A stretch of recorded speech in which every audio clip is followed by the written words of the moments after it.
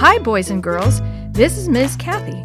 I'm so happy you've joined me today for another story just for you. A Dog's Faith by Kay Highstand.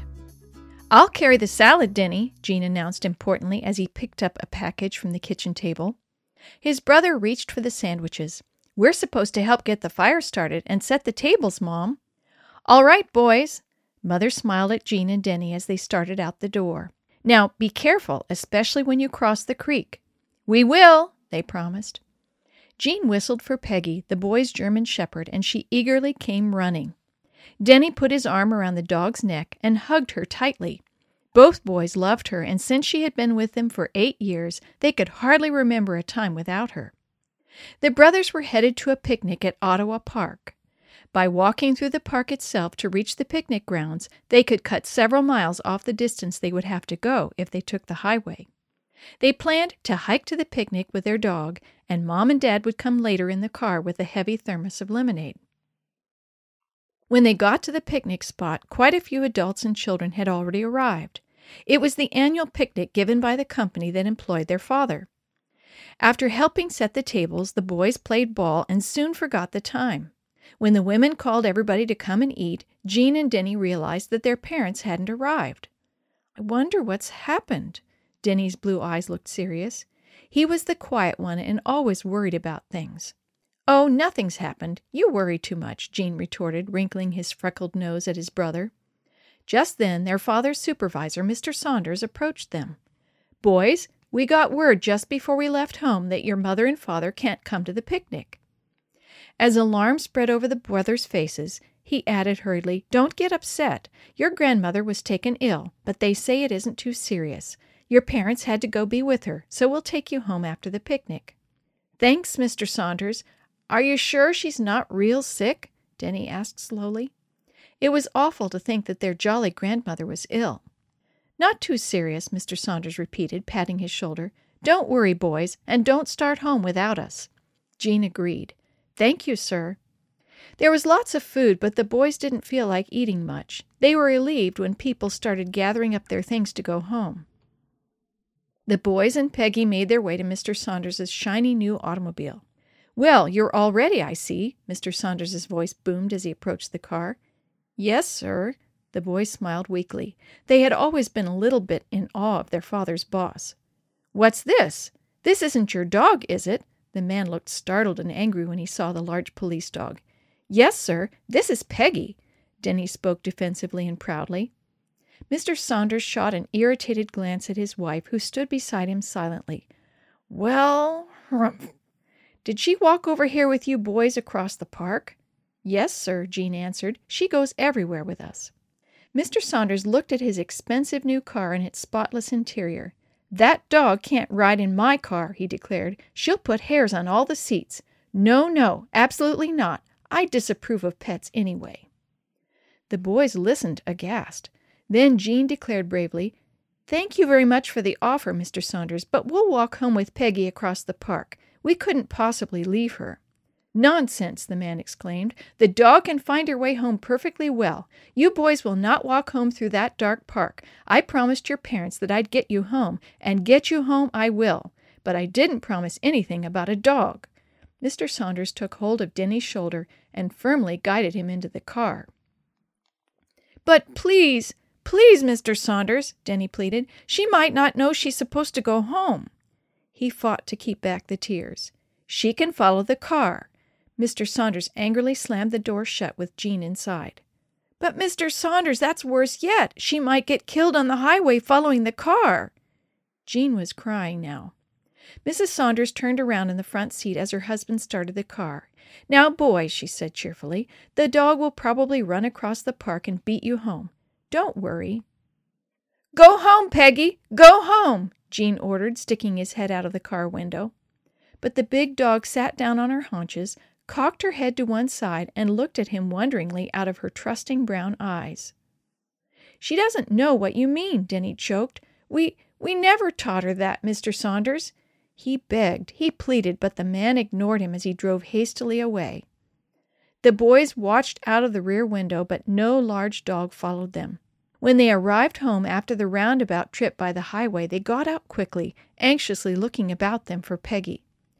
"Thank you, Mr. Saunders," Denny said, forcing a politeness he didn't feel.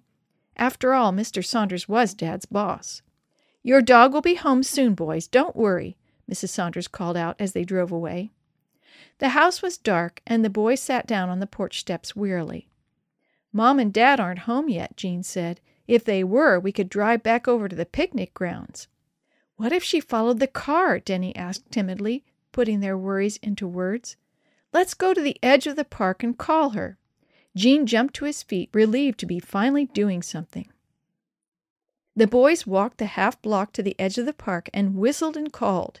They didn't dare go into the woods, for they had been expressly forbidden ever to do so at night. But no large friendly form came bouncing happily out of the darkness to greet them. Greatly discouraged and deeply worried, they returned home. Their parents still weren't there. The boys waited up for a while, but finally went to bed. Jean could hear Denny tossing and turning in the other twin bed. "Denny, are you all right?" he finally asked. "I know she followed us to the highway and got hit by a car." Denny was sobbing. "Try not to worry," Jean said gruffly, swallowing a large lump in his throat. "As soon as it's daylight, we'll hike across the park and see if we can find her." Jean slept uneasily, and when he heard the cuckoo clock strike 4 a.m., he could bear it no longer. He got out of bed quietly and groped for his clothes. Denny heard him instantly. "Jean, are you getting up?" "Yes, it'll be daylight soon." Denny jumped out of bed. "I'm going with you." Just as the boys got downstairs, they heard a car motor and saw lights in the driveway. "It's Mom and Dad!" Jean shouted as they dashed outdoors. Father pulled the car to a stop at the back porch. "Well, boys, what are you doing up at this hour?" "How's Grandma?" they both asked. "She's better. Your mother's going to stay with her today, but I came home so I could see how you boys were and get ready for work." Dad rubbed his hand over his tired face. "She had a slight stroke, but she knows us now and just needs rest and care." "I'm so glad, Dad, but we've lost Peggy." Denny stopped and couldn't say any more. Jean hastily explained the situation. Tired as their father was, he didn't hesitate a moment. "Get in the car, boys. We'll drive to the park along the same route Mr. Saunders brought you home and see if we can find her." Denny leaned forward in the back seat and put his hand on his father's shoulder. "Dad, I prayed and prayed for Grandma and for Peggy. Was that wrong, to pray for a dog?" Father shook his head. "No, son. Peggy loves you, and she has loved and cared for you boys all her life. She gives you her loyalty and trust, and it's only right that you should love and care for her in return." It was getting daylight, but Dad still kept the headlights on. The three of them watched the sides of the road carefully, dreading every moment to see the body of a large dog lying mangled on the pavement. "Oh, Dad, where could she be?" Denny cried as they came to the entrance of the park. "Maybe she's waiting at the picnic place, Dad," Jean said hopefully. "We'll hope so, boys. Someone may have picked her up. In that case, we'll go to the pound. We'll investigate everywhere." As they rounded a circular driveway, they could see the picnic grounds, the open ovens, and the tables where the picnic had been held. Dad stopped the car and switched off the headlights. There, in the cool gray dawn, sitting beside the stone fireplace where they'd left her, was Peggy. The boys tumbled out of the car and raced toward her. Peggy leaped into their arms, then whirled and dashed about them in ecstasy. Dad kept saying, "She waited for you to come back. What faith! What simple, trusting faith she has. She never doubted you'd come back for her." Denny had his arms about her neck and was crying into her damp, rough fur.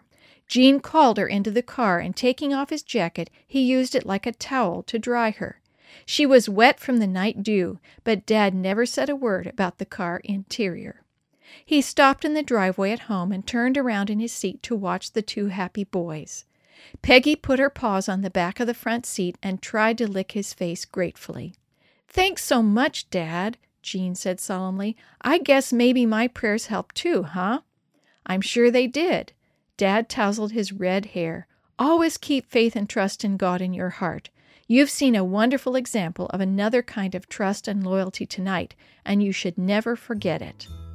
The boys hugged Peggy again as they chorused, "We never will."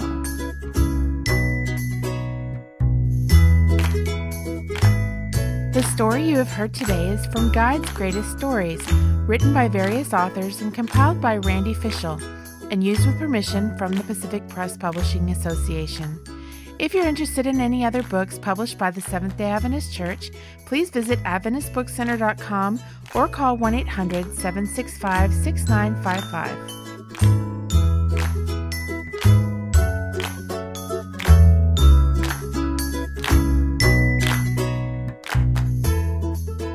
This podcast is a production of the Carolina Conference of the Seventh-day Adventist Church.